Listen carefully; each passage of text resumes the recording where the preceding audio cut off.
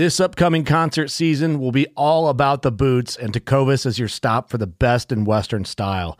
Tecovas has seasonal and limited edition offerings this spring and summer, including men's and women's boots, apparel, hats, bags, and more.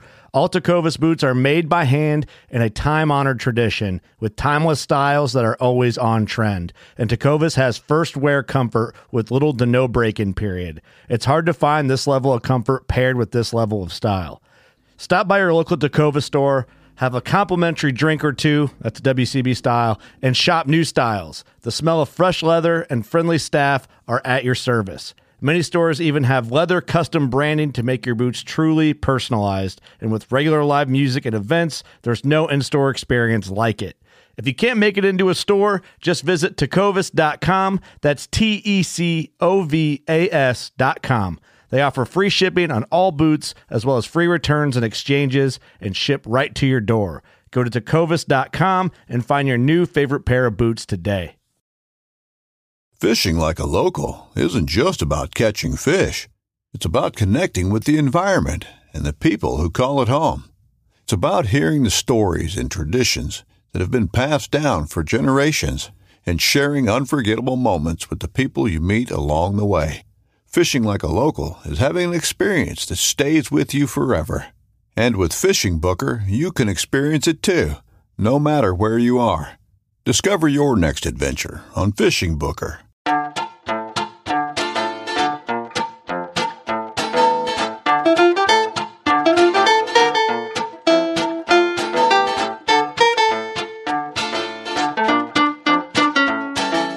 I'm April Vokey, and you are listening to Anchored, my chance to speak with some of the most influential people involved in the outdoors today.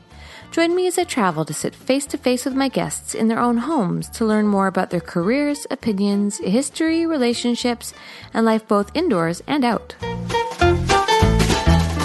Camille Egdorf was born into a fishing family. At only 6 months old, she was accompanying her parents to their family lodge in Alaska, where she eventually guided. Today, Camille lives in Montana and works at Yellow Dog, where she is their Alaska and Christmas Island program director. I met with Camille in Bozeman to discuss the rise of her career, growing up in Alaska, and how she decided to start guiding.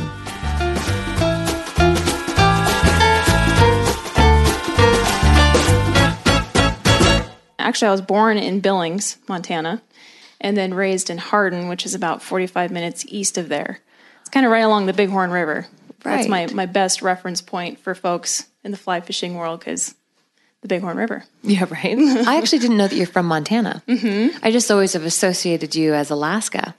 Yeah, and I think a lot of people do. The biggest thing is I kind of spent half my year in Alaska, half year in Montana. Mm-hmm. And I think the big thing for my parents when I was growing up was they wanted me to have friends and play sports and kind of get that exposure outside of being in the middle of Alaska in the bush. Yeah. So that was one of their big things for having come back to Montana in the off season. Do you have siblings as well? I have a half brother and half sister, but both are quite a bit older than I am. So I was pretty much raised as an only child. I can see why they'd want you to come back. Mm-hmm. I'm assuming you had a regular life. Were you homeschooled or anything? No, so I went to a public school, Hardin High School. Pretty regular childhood, truthfully. Went to Hardin for school throughout, primary, elementary, middle, and high school. So pretty much all my schooling was there. Played sports. And, during the summers, went to Alaska with my parents. Starting at what age? I was 6 months old. Okay, so basically your entire life. Mm-hmm. Yeah. Oh, okay. You have to walk me through. Let's talk about your parents' timeline. Who are your parents? Yeah, well, my mom, Kim Egdorf, she grew up in Idaho Falls, and she originally started out as a hairdresser. And she looks like she would, she's blonde and she's beautiful, and she looks like she takes care of herself. She does. Yeah. Yep. And she's very outgoing. She's probably the most colorful person I know. Colorful, both yes. Personality and, fashion. Yeah. You can see her a mile away. But she, like I said, she started out as a hairdresser in Idaho. And she quickly realized that it just wasn't something that she wanted to do with her life. And so she decided that she was just going to leave and go to Alaska and work at a lodge out of the blue.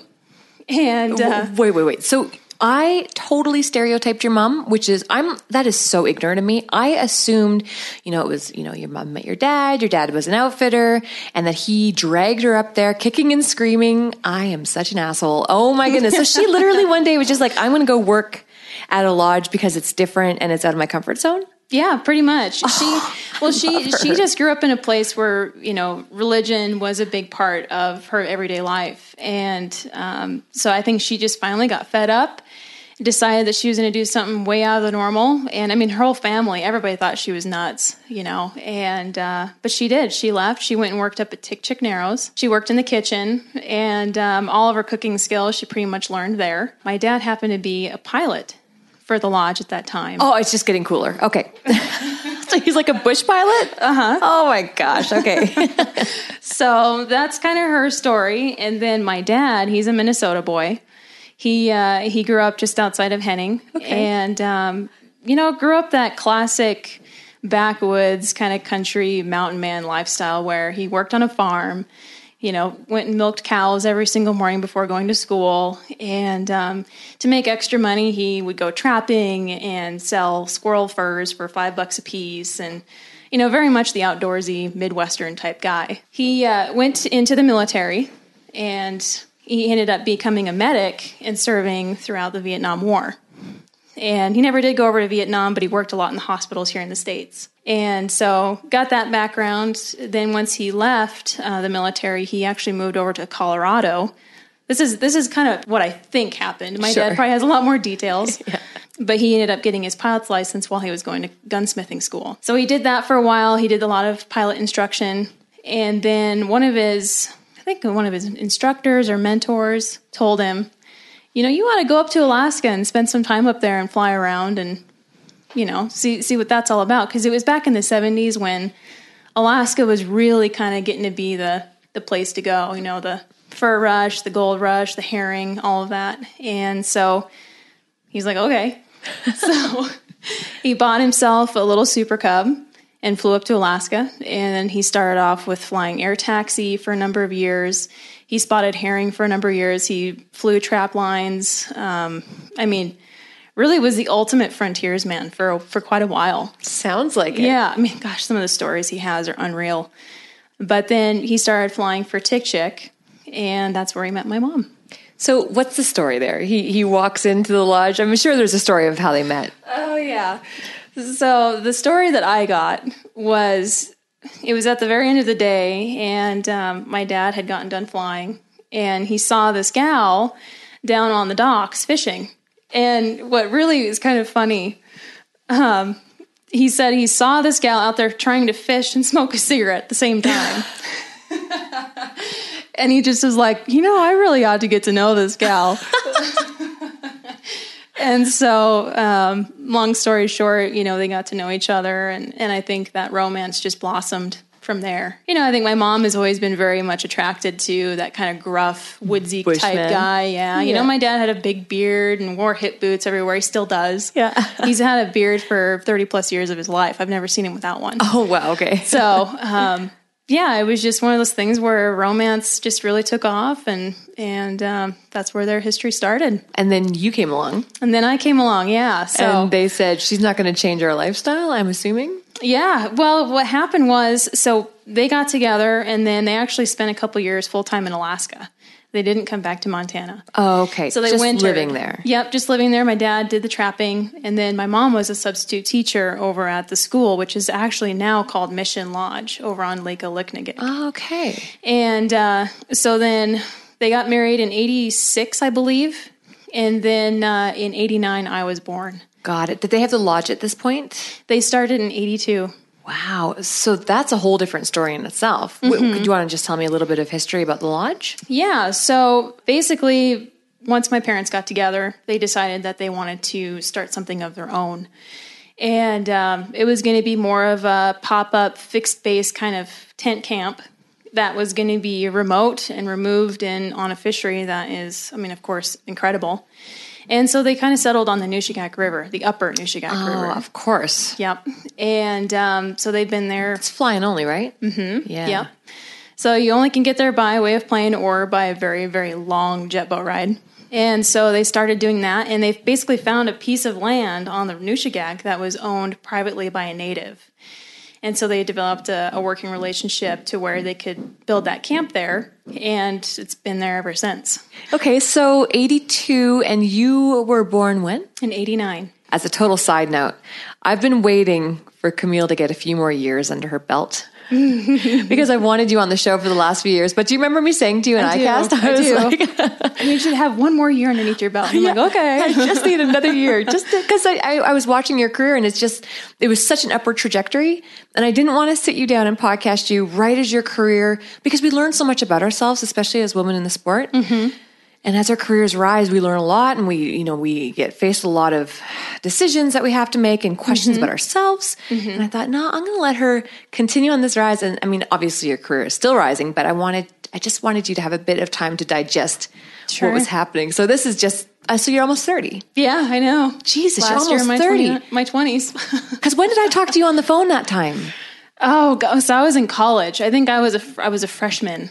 And so I would have been about 10 years ago when I was 19. Goodness, God, you could look at you. You're all grown up and married, and you're a woman. Okay, so 89. Back to the point. So 89, you are born, and what happened? My parents, I really have to hand it to them. They didn't really let having a child really change their lifestyle or make them slow down or anything. And I'm appreciative of that, because I think that what they did during my childhood really shaped who I am now. But in May, it was time to head back to Alaska for the season. And so I was 6 months old. And some of my fondest, earliest memories are spent sitting in a cardboard box in the main cook dining tent, hanging out and just watching these clients come in and out and these guides, and just being in that fishing environment all the time. And from as long as I can remember, I've always loved it. Who was watching you? Oh, my mom. But did she have someone helping her, obviously, cooking and stuff? Yeah, so she had a couple of gals, or at least one other gal in there that was helping out with the cooking duties. But for the most part, she was there kind of hanging out with me, watching me, and making sure that I didn't get into trouble or touch the hot stove or something. And I'm sure you experience these things with Adelaide. I'm going through it right now. So did they have any sort of precautions set up just in case of emergency? Is there medical staff on board over there? So not necessarily. Everybody is trained in CPR and first aid and everything, of course, and we have all the necessary things that you'd need to be able to take care of somebody if they're gravely ill or have a serious injury. And then my dad is always on call, basically, with that aircraft, where if something were to happen and somebody needed to be flown out right away, he's on it. How far of a flight out is it? It's about a 50-minute flight. 50? Mm-hmm. Yeah, I mean, it's just all part of it, and I refuse to have mothers be shamed for making those decisions. Oh, no. It's ridiculous. So I actually really appreciate where your parents came from with raising you. So how long did that go on for? I mean, still to this day? Yeah, basically. So there was a period of time where my parents actually had sold the business. They sold it to a long-term guide of theirs. And I think this was in 98 when they did that. Why did they do that? I think that, they kind of hit a point where they had become very successful with the business. Back in the 90s, the economy was doing great. People were traveling. People were fishing a lot. And I think that they wanted also for me to do some other things outside of just going to Alaska every summer, having more exposure and opportunity, which I get. And truthfully speaking, in those 5 years that my parents didn't have it, I did get to do a lot of really cool things. Oh, interesting. Yeah, okay. I did. Things that I probably wouldn't have been able to have done. In fact, I know I wouldn't have done had I not had those 5 years. Fishing related, or just, being a young person? Being a young person, truthfully. One of those things, I've always been infatuated with horses. Right. I still today, I would love to have horses at some point when the time is right. But I got into equestrian. I showed horses for those 5 years. I was part of the AQHA, or American Quarter Horse Association, and really got to be I'll toot my own horn. I was a really good horseman. Yeah. I did very well with it. And in addition to that, I got to do some travel. I went to Africa with my dad, went and did a photo safari to the Serengeti and other places. How old were you when you did that? I was 12. Was that a good age, do you think? I think so, yeah. I think I was right on the border of being too young to where I just didn't quite appreciate everything. But, going back and looking at those memories and those photos, it's just like, wow. How many 12-year-olds do you know that get to go and do something like that. You know, my first big game animal was a black wildebeest. And so it's just one of those things where it sticks with you for a very long time, even though it happened a long time ago. You weren't hunting, you were just So viewing. we did a photo safari, and then we did a hunting safari. Wow, that is an experience. Oh my goodness, at 12 years old? Whew. A lot of those safaris don't even let people, like minors, go. Yeah, I mean, this was a long time ago. I was 12 years old, so this was eons ago. I don't know what the regulations are anymore, but we were in South Africa, and then we were in Tanzania. It was really wonderful. So for 5 years, 89, so you were just getting in, you were a young teenager. I was, yep. And then, from 98 to about 2004 was when this all kind of took place. And also during that 5-year time frame, my parents started a quail farm. What? I know. Can I have your parents on the show? Like, they are so gosh. cool. Okay, so where was that? It was in Hardin, and it was called Big Sky Quail Farm. And at one point in time, we had probably 10,000 birds that we were taking care of at one point in time. Yeah. And, you know, a lot of my work ethic and how I am today definitely stems from my upbringing in Alaska. But I have to say that a huge amount of it came from the responsibility that I had with that program. Because, I mean, it was a 12-hour-a-day project at times where we're moving birds, we're incubating eggs and then hatching them, moving them to brooders, feeding, watering, and, you know, catching birds for preserves and fixing nets. And I mean, it was just a nonstop project. Can I ask you some questions about that? Yeah. I recently had my first bird hunt in Iowa, and I understood that they were farmed birds. I personally didn't enjoy that they were farmed birds, but I was also told that the farmed birds are bred to be a little slower. There were certain characteristics that were bred out of them. Is it the same thing? First of all, is that true? And second of all, is that true with quail? That's a good question. You know, from my experience with it, I don't really know a whole lot about, you know, what was kind of taken out of that genetic strain to make it more wild or whatever. I think it has a little bit more to do with how they're raised. So for us, what we did was when we had them out into the flight pens and in the brooder pens and stuff, we really tried really hard to be as hands-off with them as possible. So they had as minimal amount of human exposure as, you know, we could get. And so that would make them more wild and more like wild birds when you put them out onto a preserve. For people to hunt. Right. Just for my non-hunting people, that's what they're for, right? Right, exactly. And so in the flight pens, we actually grew bushels of what's called a kochia weed. And it's a noxious weed that grows rampant, and it's really thick. And so it was perfect cover for these birds to basically not even see us, even though they're inside of a pen. So I don't know.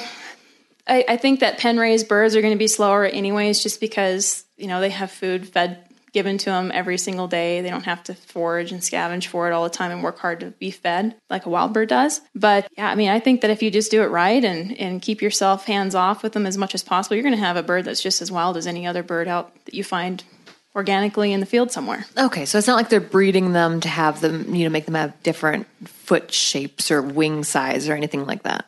Not that I don't think so. I mean, maybe nowadays, this has been a while ago. Who knows but nowadays, right? Yeah, it could be very different. But from what I remember, we didn't have anything like that going on. All right, so so back to you guys though. So you've got the farm. You had it for 5 years? Yep. So we probably had it for a little bit longer, but we pretty much had that from, I think, 1999 on through to maybe 2005, 2006. But going back to the business in Alaska, so longtime guide took it over. And he ran that for a few years. And then, unfortunately, he was killed in a small aircraft accident outside of Hardin. Oh, no. Yeah. So really, really an unfortunate situation. And I think at the time there was still some payments being made, or my parents still had a note on the lodge. And so when he passed away, it bounced back to my folks. He didn't have dependents or anything? Mm-mm. Oh. So I ended up taking it back. And in 2004 was our first summer back after having been gone for a while. So at this point, what were you wanting to do with your life? How old were you in 2004? I could probably do the math. I was 13 or 14. Okay. Mm-hmm. Were you thinking you were going to be doing equestrian work when you were older? Good question. There was a lot of thought around equestrian, going to equine school and studying equine science and things like that. I also had dreams of aviation and becoming a pilot, maybe. Oh my goodness, what'd your dad think of that? You know, it's funny because I think it was something that he he was like, I don't want you ever to feel pressured to become a pilot. I want it to be something you want to do. And if you do want to be a pilot, you need to have somebody else other than me train you. And he was okay with that. Yeah, he was. And, one thing that I have also learned just being around aviation, around him and other pilots, and something that he has really seen from being an instructor and flying for over 40 years, is you start to pick out the personality types that are a good fit for being pilots. Like the ones who don't show off. Well, yeah, not having that, personality of I'm the best pilot in the world. Not to say that I have the perfect personality to become a pilot, but he was okay with it because, I can be very, detail oriented, and I'm kind of OCD about things, and I have a routine, and a lot of which I basically got from him. But, for me in aviation, I still would love to get my pilot's license. It's definitely something that's on my bucket list to do. But it's one of those things, too, where it's either going to be a career path or it's going to be a really expensive hobby. Mm-hmm. And right now, I just don't have room for either one of those in my life. So maybe down the road. Right, exactly. Okay, so you were stuck between horses and airplanes. Did you ever think that maybe fishing would be a career path for you?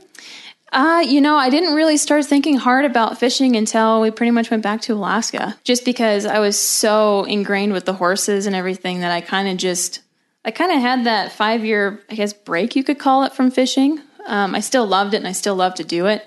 But I think I just was at that time so obsessed with horses that I just didn't really think about anything else other than horses and maybe airplanes. So you would have been going back to the lodge about 13 or 14. Mm-hmm. Well, that's a really sensitive time in a young girl's life. Mm-hmm. You've got friends, girls at that age can be unkind. Mm-hmm. Boys come around. Yeah. So if you have a boyfriend, you're like, oh, mom and dad, don't make me go. Mm-hmm. Were you excited to go back to Alaska, or were you kind of like, guys, I'm on to other things right now? No, I was very excited. And truth be told, I think that there was actually a year prior to us learning that we were going to be going back to where I was really wishing we would go back. Oh, what was it about it that made you want to go back? I really missed that camping atmosphere of being in the wilderness. I missed the blueberries. I mean, the blueberries in Alaska, I'm sure you've probably had some, are just amazing. And being a young kid, that was the one thing I was always most excited about. And then just the fishing and the wildlife, the people, and just the lifestyle. I mean, I loved it. Because up there, it's not like, I've only ever fished the Upper Nishikak once. Mm-hmm. And I recall it wasn't all mountain-esque, really. Like you weren't nestled in the mountains. It was very tundra-esque. Yep.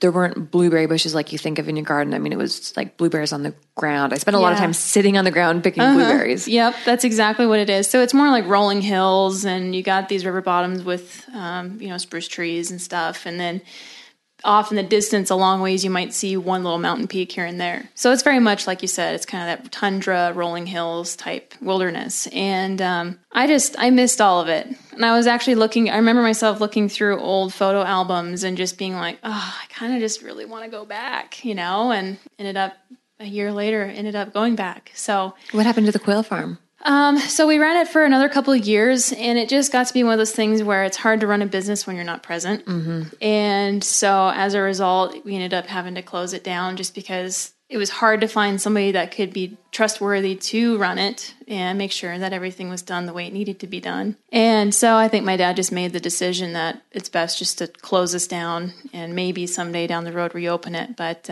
now it's not even legal to have quail in Montana, raise quail. So wow. Yeah.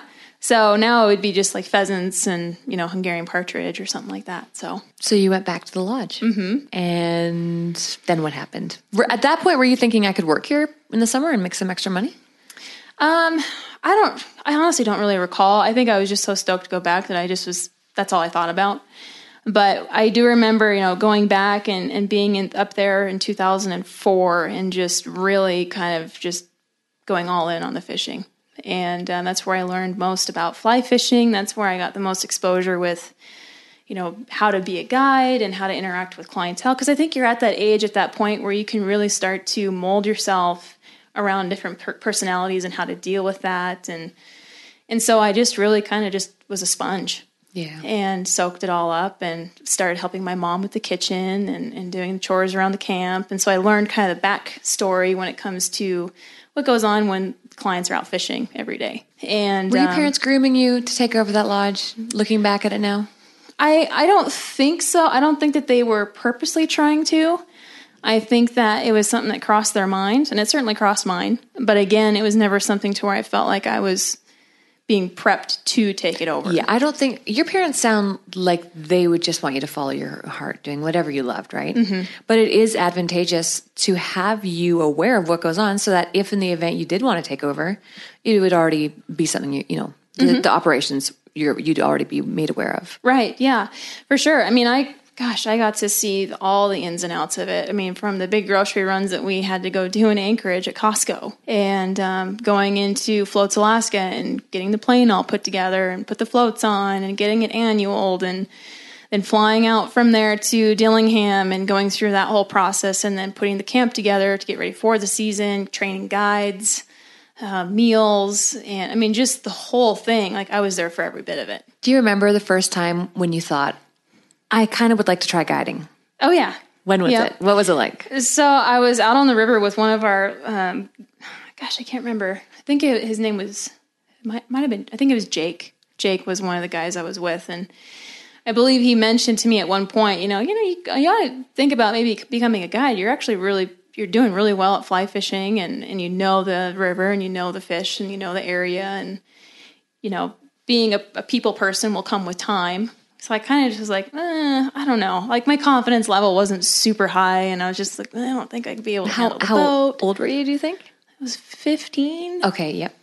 And so anyways, there was just a lot of insecurities there. So over the time, as I started getting older, with every new season, I actually kind of started to go out with clients from camp when they came into camp on arrival day. They just do some walk waiting around camp. So I'd go out there and I'd basically show them where to go and, kind of tell them what to use and where to cast. And so that's when I really started just kind of like, okay, maybe if I can figure this out, then I can figure out this next piece. And so then it was just kind of like segments from there. And I think the biggest concern that I had overall was just managing a boat, truthfully. Sure.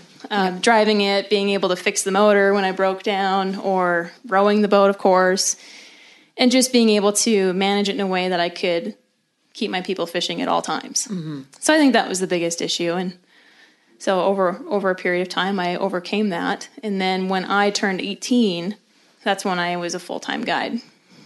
Got it. Did you have to go to your parents to ask them, or did they bring it up to you? I think I actually went to my dad, and I was like, hey, Dad, what do you think about me maybe guiding next summer? He's like, oh, I think that'd be great. You'd be perfect for it. I love it. So 100% support from them all the way. When you need mealtime inspiration, it's worth shopping Kroger, where you'll find over 30,000 mouth-watering choices that excite your inner foodie. And no matter what tasty choice you make, you'll enjoy our everyday low prices, plus extra ways to save, like digital coupons worth over $600 each week. You can also save up to $1 off per gallon at the pump with fuel points. More savings and more inspiring flavors make shopping Kroger worth it every time. Kroger, fresh for everyone. Fuel restrictions apply. But I'll never forget the first day I went out on a guided trip. Do you remember who you had? Oh, Steve and Fritz. Okay. Those were my two guys. Couple guys? Uh-huh. Okay, what happened? Oh, my gosh.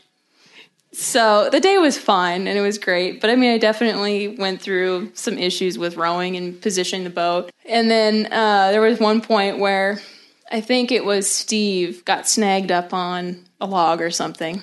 And a lot of times what I would do is, if it's reasonable, I'll hop out, pull the boat over, go up there, grab the fly, and so he doesn't lose it. Or if I'm in a spot where I can make it happen, I'll actually just hop on the motor and motor back up the river and take it off for him.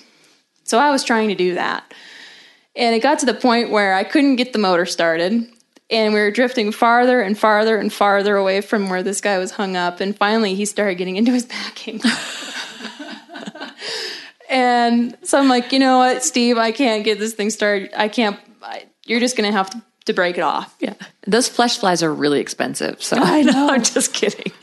and so anyways, he's like, all right. So he starts pulling on it. Oh, he's fly line. Don't say it. First thing that happens, his fly line pops off. And he's like, I'll never forget him saying this. He's just like, oh, well, that's unfortunate. And I'm just like crushed, And so anyways, that happened. And then there was another point where I ended up rowing Fritz into the trees, and we bounced off the bank a little bit, and I lost an oar. And I mean, it was just kind of a rodeo all day. Yep. But we ended the day on a real high note, and Fritz ended up getting a really nice, mature, beautiful, perfect rainbow trout. It was like 24, 25 inches. And it just was like, all the other stuff that happened that day didn't even happen. So I'll never forget it. It was definitely a day that I came back and I was just like, oh my God, I don't know if I want to do this anymore. But, you know, everybody goes through days like that. And whether it's your first day or you've been doing it for 10 years. Exactly. Everybody has those days. Yeah, that was my first day and I'll never forget it. But obviously you stuck with it. I did. And then you would have put in your season then when you were 18, and then you went to college in the off season? So yes. So I had my first year of guiding in 2008. And then actually after that season wrapped up, I didn't go to college right away. I ended up doing an internship at the fly shop in Redding, California for a couple months. Oh, So- California. Mm-hmm. How did that all come into place? Well, I think it was a time where I just wasn't really ready to go to school yet. School has never really been something that I've been super stoked on. So I just wanted to go and do something else and, you know, see what was out there. And so the fly shop was kind of an option at the time. And they said, you know, you can come out here and work for a couple, 3 months, see how you like it, do an internship. It's paid, and dip your toes into the retail side of things, and then also travel sales. And so I was like, okay, sounds good. So that's what I did. And went out there, I think in September or October, I can't remember.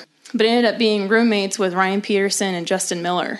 And like two of the biggest steelhead junkies known to the industry. So that's where I started with that. And then I just worked in the travel sales kind of part of the time, and then in the retail side of things part of the time. And so that's where I kind of got my exposure with steelhead fishing, spay fishing, and, you know, being kind of my first time away from home. Yeah, talk about gaining some independence. Yeah, definitely. What did you take in college? I studied business management and then minored in entrepreneurship. Talk to me about the phone call. I remember what was it? I think you reached out to me on Facebook. Yeah. And you said, can we talk? Or something along the lines of Yeah. that. And I remember taking the call. I was in Arkansas at the time. I remember specifically finding a space in an office in Arkansas to talk to you. What was going on in your head? What was happening there? Because you sounded really perplexed, or like you were pondering your future. I was. It was a time where I wasn't really sure what I wanted to do. I knew that I wanted to in some way be involved with the fly fishing industry, but I didn't quite know how or what that looked like. Because this was also before what the fly fishing industry is today. Right. It's changed a lot. It has. Since then. So I definitely understood your uncertainty of what you were going to do with yourself. Yeah, well, I mean, at the time I was thinking, well, maybe I'm going to be a sales rep for some brand, whether it's Sage or Sims or whoever. And then I was thinking, well, maybe I'm going to be a guide somewhere. Maybe I'm going to guide in Alaska during the summer and then in South America in the off season. Or, you know, maybe I'm going to develop women's product. I really had no clue what I wanted to do. And so, you know, you have always been somebody I've really looked up to from the very beginning. And, you know, I just thought, gosh, if I can just get her opinion and her thoughts and how she made it work for herself and how she's been so successful, I really feel like I could gain a lot from her knowledge. And so that's when I reached out to you. Truthfully, I was just a lost kid. But I was brutally honest with you. You were. And you still fantastically decided that you were going to buck up and you were going to face those obstacles and you were going to climb over them. Yeah. And you did. So did you finish your college? No. So I never really followed up with you after that. What happened after that? Did you decide, you know what, I'm going to do this? Or did you decide, I should finish my degree? Where did you end up going? Well, I continued to go to school. And in that time, I started that little blog that I had and that I haven't updated in eons, riplips.wordpress.com. And so I pretty much just talked about my experiences, both with fishing and outside of fishing there. And dipped a little bit in kind of some photography. The filming. Yep. So I did that. And because you put together a fantastic piece about being, you know, the offspring of these lodge owners and just kind of showing us what your life was like at the lodge. That was when I really gained a better understanding of you and your family. And I just remember watching it being like, yes, that is everything about that is so awesome. I just loved it. Yeah. And I think that was like the case for a lot of people. I think that was back in a time, it wasn't that terribly long ago, but it was still a time when social media really hadn't taken off yet. And you didn't really have these huge platforms where you could really express who you were and share it with people. And so when I did Forget Me Not, that really opened up a lot of people's eyes as to what my upbringing was and what I did and what my parents have done and what they've created and what it was all about. And so, yeah, I did that. I did the video. I kind of dipped into a lot of different things. But had you made a cognizant decision that you were going to go down that road? I did. And I just, truthfully, it was one of those things where I was okay with it taking time.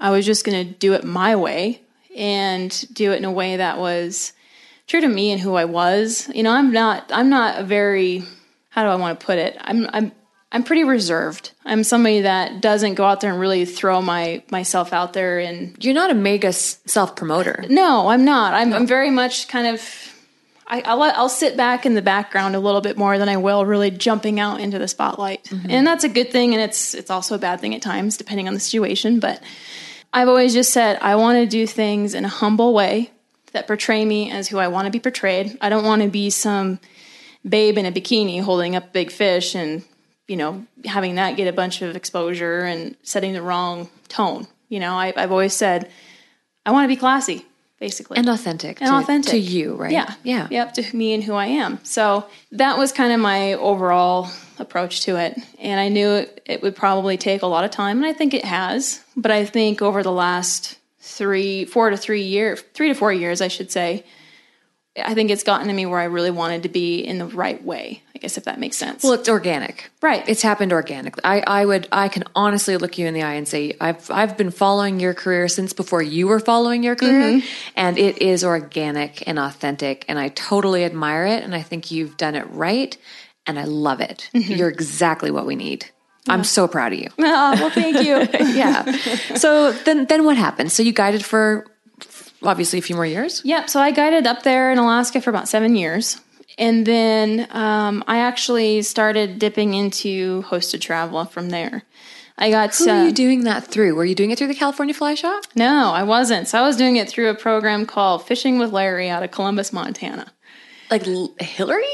No, nope. Different Larry. Different Larry. So Larry Schoenborn, he had that TV show called Fishing with Larry back, I don't know, however many years ago. Okay. And so when that was taking place, there was a travel company that kind of came from that. Wow. How did you meet Larry? So I never met Larry. I met his son, Guy. And that was something that stemmed from being in Alaska, because they hosted a group of anglers to my parents' camp. And I guided their group and guided Guy. And, I kind of had told him I would love to travel the world and fly fish, but I don't have any money to do that. So that kind of got that conversation started. And he's like, well, we could always see if you want to do some hosted trips, we could always see what we can make happen with that. And I'm like, oh, I guess I never really kind of thought about that too much. And so then I was just like, sure, let's do it. And so I ended up hosting my very first trip ever to Christmas Island in 2013, and then my second one to Agua Boa in the Amazon. And then after that, I was here in town going to school here in Bozeman, and a really good friend of mine, his name's Brian Gregson. Yeah. He's one of our photographers. He's amazing. Oh, he's just fantastic. And I remember speaking with him at one point. I think I had lunch with him, and he was just telling me, he's like, you should go check out what Yellow Dog has got going on. They're here in town, they're local, and they're just kind of, getting really good at what they're doing. They were great always, but this is back when Yellow Dog was really starting to get some momentum. And he's just like, if you're looking for something to do, because I was cleaning houses in college. That was my part-time job. Oh, okay. And I hated it. Right. Absolutely hated it. And so I had kind of expressed that and confided in him on that. And he's like, if you want to do something part-time, you should go check out Yellow Dog. So I was like, okay.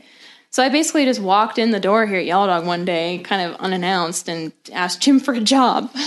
What did he say? And he was like, yeah, I think that'd be great. And so I actually spent a couple of days just kind of floating around in here, doing itinerary admin work, just kind of getting a feel for what was really going on here. And then within a week, I had a job.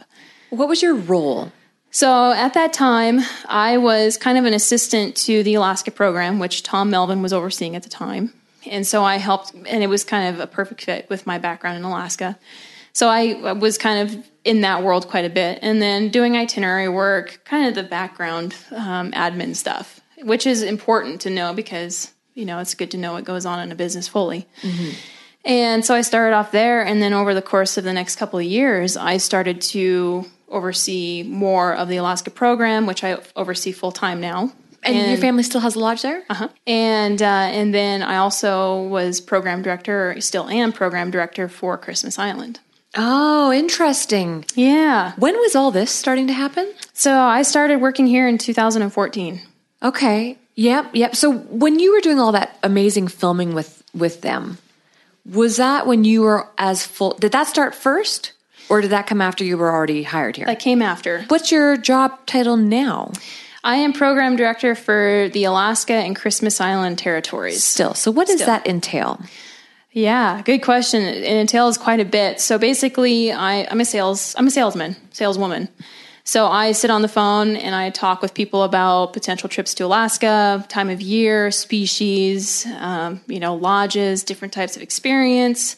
It kind of encompasses a lot of different things. And then I'm that liaison between the client and the lodge to where if this person has special dietary requirements, I kind of shuffle it along to the lodge. And so I'm kind of there throughout the whole process to make sure that their trip goes as smoothly as possible. So you can arrange these people and then also take them. Yep. See, that's fantastic. Geez, that's real service. Yeah. Does it cost them anything extra, or is it all, they're just paying the standard fees through the lodge? Yeah, so that's a great thing about being here at Yellow Dog is we don't charge any more for a hosted trip than they would if they just were to go on their own. Really, really kind of a cool thing for folks that have never maybe traveled to Christmas Island or the Seychelles or Belize or other places to where they can actually have somebody go with them that has got some knowledge and experience in that fishery, and yet they don't have to pay extra amount for it. It's going to still be the same thing. So I do get to go on trips quite a bit, Christmas Island in May, and then hopefully up to Alaska. I'm going to do a visitation in Alaska this next summer again and go and check out some new lodges as well as, go see some other places and make sure that the relationship there is still good and see the programs and what's new. Even though I am in the office a lot, sitting on a computer, writing emails and talking on the phone, I still do get to go out and fish quite a bit and go and see these places that I get to talk about all the time. Do you have a long-term plan for the family lodge in Alaska? That's a good question. And, truthfully, I've thought a lot about potential taking over the family business. But, the more I've thought about it, the more I've kind of come to realize that I don't think that I'd be the right fit for it. Why? Just because, well, for one, I've done it my whole life. And I know that with owning a lodge and owning a business like that, you're married to it. It's a full-time, year-round, day in, day out, 7 days a week type commitment. And not that that's a bad thing, and I admire people that do that.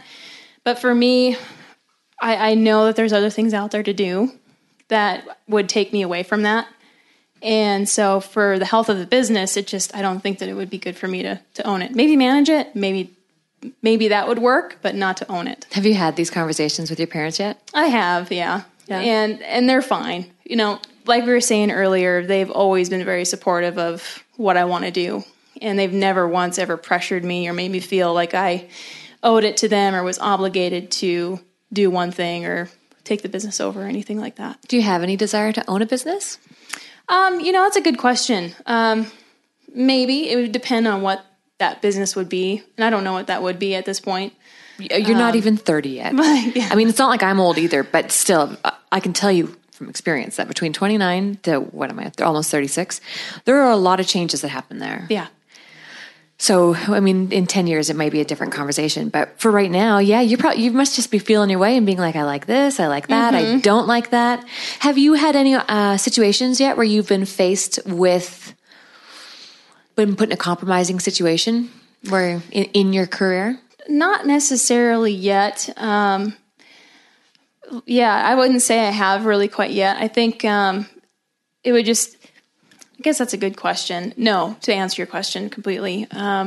I've been very content here in Bozeman. I love it here. It's close to my parents, and I love the lifestyle here, and I love the outdoors and the hunting and fishing opportunities. I'm not much of a skier, but but being here at Yellow Dog, I have been pretty happy with it, truthfully, because I've been able to do a lot of really neat things and do things that I honestly never really thought I'd be able to do, like going to the Seychelles for 3 weeks and fishing somewhere that hasn't been fished in however many years because of pirates. Right.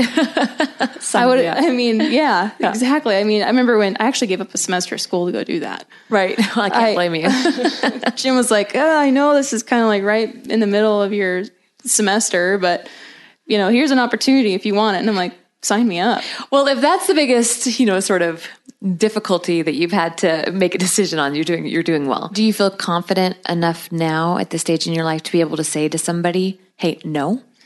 I think so. And, I have to say that 5 years ago, I wouldn't have. And I also owe a lot that to my husband, because he's one of those people that he will speak his mind right then and there, regardless of who is listening and how bad it sounds. Like, he's just going to do that. And, he's really taught me, your name and your time and what you do is worth something. And so don't let somebody come to you and just be like, hey, we'd love for you to write this article that needs to be 1,200 words long, and it's going to go into this magazine, and then we're not going to pay you for it. No. Right. Which is actually really, that's common. It's beyond common. It's almost like standard industry practice in a lot of ways. And then I know for me as a woman, if I'm like, well, listen, I need to be paid, you run the risk of them being like, oh, she's a diva. Oh, yeah. And it's like, no, I'm not a diva. I am a professional and a businesswoman who is busy, and I would like to be compensated for my time because you're making money off of it. 100%. Right. And and I won't go into detail on this, but now that I do think about it, there was a situation in the past where something like that was happening. Right. And with Matt prodding me along, I stood my ground and I was like, hey, you're going to be making a lot of money off of my name, and you're not going to pay me for it? I mean, for crying out loud. Yeah, good for you. Come on. You'd be amazed how many people, if I hear somebody say to me one more time, but it's good exposure for you, it's going to make me throw up. Where do you see your career going from here? That's a good question. And truthfully, I don't really probably know myself. I think it's going to be something that I'm always going to be asking. And I think it's a healthy thing. Oh, for sure. To not necessarily know where you're going to be in 5-6 years. And you never know what decisions you're going to be faced with. Right. Or opportunity, right? Mm-hmm. Exactly. But I do see it being within the fly fishing industry for sure. I hope that, I know that Alaska is going to be a huge part of that. I mean, Alaska's in my blood, and so I'll always go back and go up there and spend as much time as I can.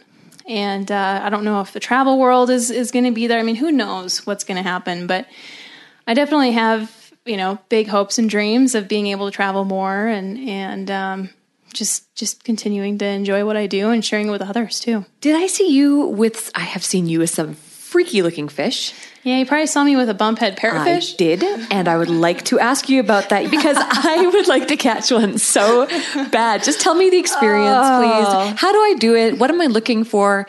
Did they do take flies? Because I remember people saying they don't take flies, don't waste your time.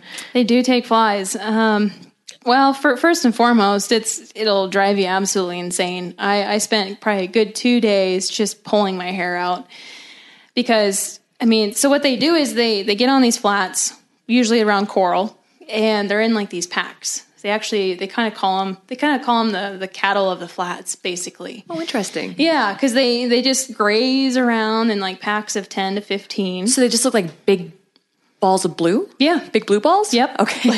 Got it. Sorry. That is a great way to put it. Yep. So you got to look for that. And they have what they call the matriarch fish or the lead fish. Oh. And so it's a combination of figuring out what direction they're traveling, where the current is at with the tide, and then you have to figure out which one is the lead fish. Because the lead fish, I guess, in some degree, is the one that's going to be most likely to eat. Like tarpon? Or is it the sort of thing where they say cast behind the lead fish? Or no, you want to cast the to lead the lead fish. Yeah, you want to cast to the lead fish. You go out there and you figure all this out, and then it's just a matter of luck at that point, whether or not these fish actually eat, because first and foremost, they have beaks. They don't have just regular mouths like a permit or a tarpon or anything like that. It's a legit beak because they eat like coral and crushed crabs and stuff. And so even if you do hook one, the fly just a lot of times just falls out. What kind of flies are you using? You're using crab flies. Okay, Yeah. so they're not just vegetarians. No. They will eat. They will eat crabs for sure. Okay. So anyways, you just kind of hope and pray that you see that fish move towards the general direction of your fly. And then usually if you see them, just like a bonefish, if they tilt and they kind of tail, that's kind of your sign to maybe do a quick strip set. Do you have a wire leader on or anything? No, you just have, I think we had 30-pound leader on there. Okay, so their teeth, in their beaks, it just always looks like, what are their teeth like? Do they have, no, they don't have teeth. They've got beaks. Mm-hmm. So they can't cut through your line? So they do, they do. But they've got these gaps on their like corner of their mouth. Like the maxillary, they're trying to floss their maxillary. Yeah, basically. And it's just gums. And so if you can hook them right there, you're golden. Right. But I mean, every once in a while you'll get them right on the beak line and it'll just fall out. And then they also have, if you look at them on a picture, it almost looks like they have 4 sets of beak, if that makes sense. Yeah, it's a very strange configuration. It is going on over there. They're just a weird fish. But they got like this line right down the middle. Yeah. And sometimes you'll actually get the hook caught in that. And then you'll end up getting your fish. And it's just a game of being lucky. Yeah. Honestly. Do they go straight for the coral? They do, yeah. They go straight for the coral, deep water. And they don't really run hard. They just pull. I mean, it's just a tug of war, basically, with them. Right. Because how big do they get?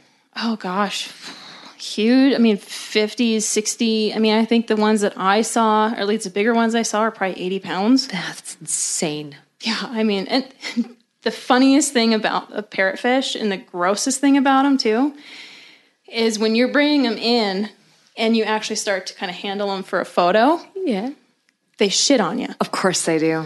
All over you. It's just this green muck. Yeah. And it stinks, and it's just, oh. Well, they can shit all over me because I really want to catch one so bad. Okay, talk about Alaska to me just real quick. The rainbows there. Mm-hmm. Does the Nishiyak do they have the really big leopard rainbows like you see? Like I look at Kate Taylor, for example, and she's catching these enormous rainbows. But when I fished the Nishiyak, they were beautiful and they were nice size. But if you wanted something with size, you're fishing for like coho or some of the salmon species. Yep. Do you guys in your region have the larger rainbows?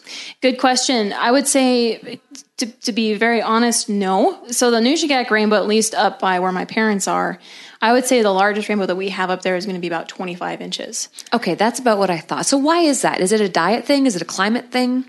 I'm sure it's a combination of things, yes. I think that, I mean, they have an abundant amount of food. I think it's smaller water, for one. And I think that for a big fish, they just need a lot more room. And, when you start getting a lot of salmon up that high in that river system too, it just packs that whole thing full of fish. And it actually displaces a lot of those resident fish, the dollies and the grayling and, of course, the rainbows as well. So at the peak time of the season, when those salmon are spawning, a lot of times you have a hard time finding those fish. Oh, just interesting. because there's just so many in there that they just kind of get lost. Are you guys fishing beads all day? So you can fish beads, but I think that a lot of people forget the fact, or they just don't know the fact, that you can actually still catch quite a few fish on flesh flies and streamers. Mm-hmm. A lot of times what I would do is I'd take a woolly tinsel bugger. Flies. I was smacking them on tinsel flies. Clousers. Mm-hmm. I mean, you can still catch a lot of fish without having to use eggs. Yeah. And I'm not against eggs. It's just more fun for me to fish other methods. And it's the same way for me too. If I want to just hammer fish and catch as many as I want, then I'll definitely fish an egg. But for me, it's more, I want to kind of do something different. I'd like to, dink around with a streamer or a mouse pattern even. Oh, will they take mice? Oh, yeah. Oh, my goodness. Yep. I don't care if they're 12 inches. If they're taking mice, I am all about it. Oh, yeah, for sure. So you'll definitely get some topwater fishing. I've also used, the fat Albert beetle. Rainbows will eat that too, but the grayling go nuts over it. Oh, right. Just skated across the surface at a 45-degree angle. Yeah. I mean, they'll come up 4, 5, 6 times trying to grab it. Is it because their mouths are so small? They just I think can't so, quite, yeah. I think they just have a really bad sense of aim too. It's a good thing they're pretty. Yes, exactly. What about the pike? Do you guys have people fish for pike up there? Yeah, so up on the Nushagak, for example, you have more pike downriver, just because you have bigger sloughs, and once you start getting up to the headwaters where my parents are, It's colder water, and there just isn't a whole lot of food there for them. So we don't really see very many northerns up there. But other places in Alaska, like the Yukon drainage, hands down some of the best northern pike fishing there is. They're huge there. They're giant, yes. I remember fishing for pike in the Nishigak, and they weren't huge, but they were so much fun. They are. I think the smaller ones can be a lot more fun than the big ones. You can see like the wake that you see when they're coming at you. Because that water's not very deep. How deep is a lot of that water? I would say 4 or 5, maybe 6 feet deep. And then if you're up in the shallows and the weeds. We were in the shallows. Yeah, it'll be 2 feet deep. It was really fun. Yeah. Well, I'm going to leave it at that. Let's do this again. Yes. In like 20 years. Yeah, absolutely. I'm game. Okay, well, thank you so much for being on the show. Yes, thank you for having me. This was great. You bet. And that concludes this episode of Anchored. Thanks for listening.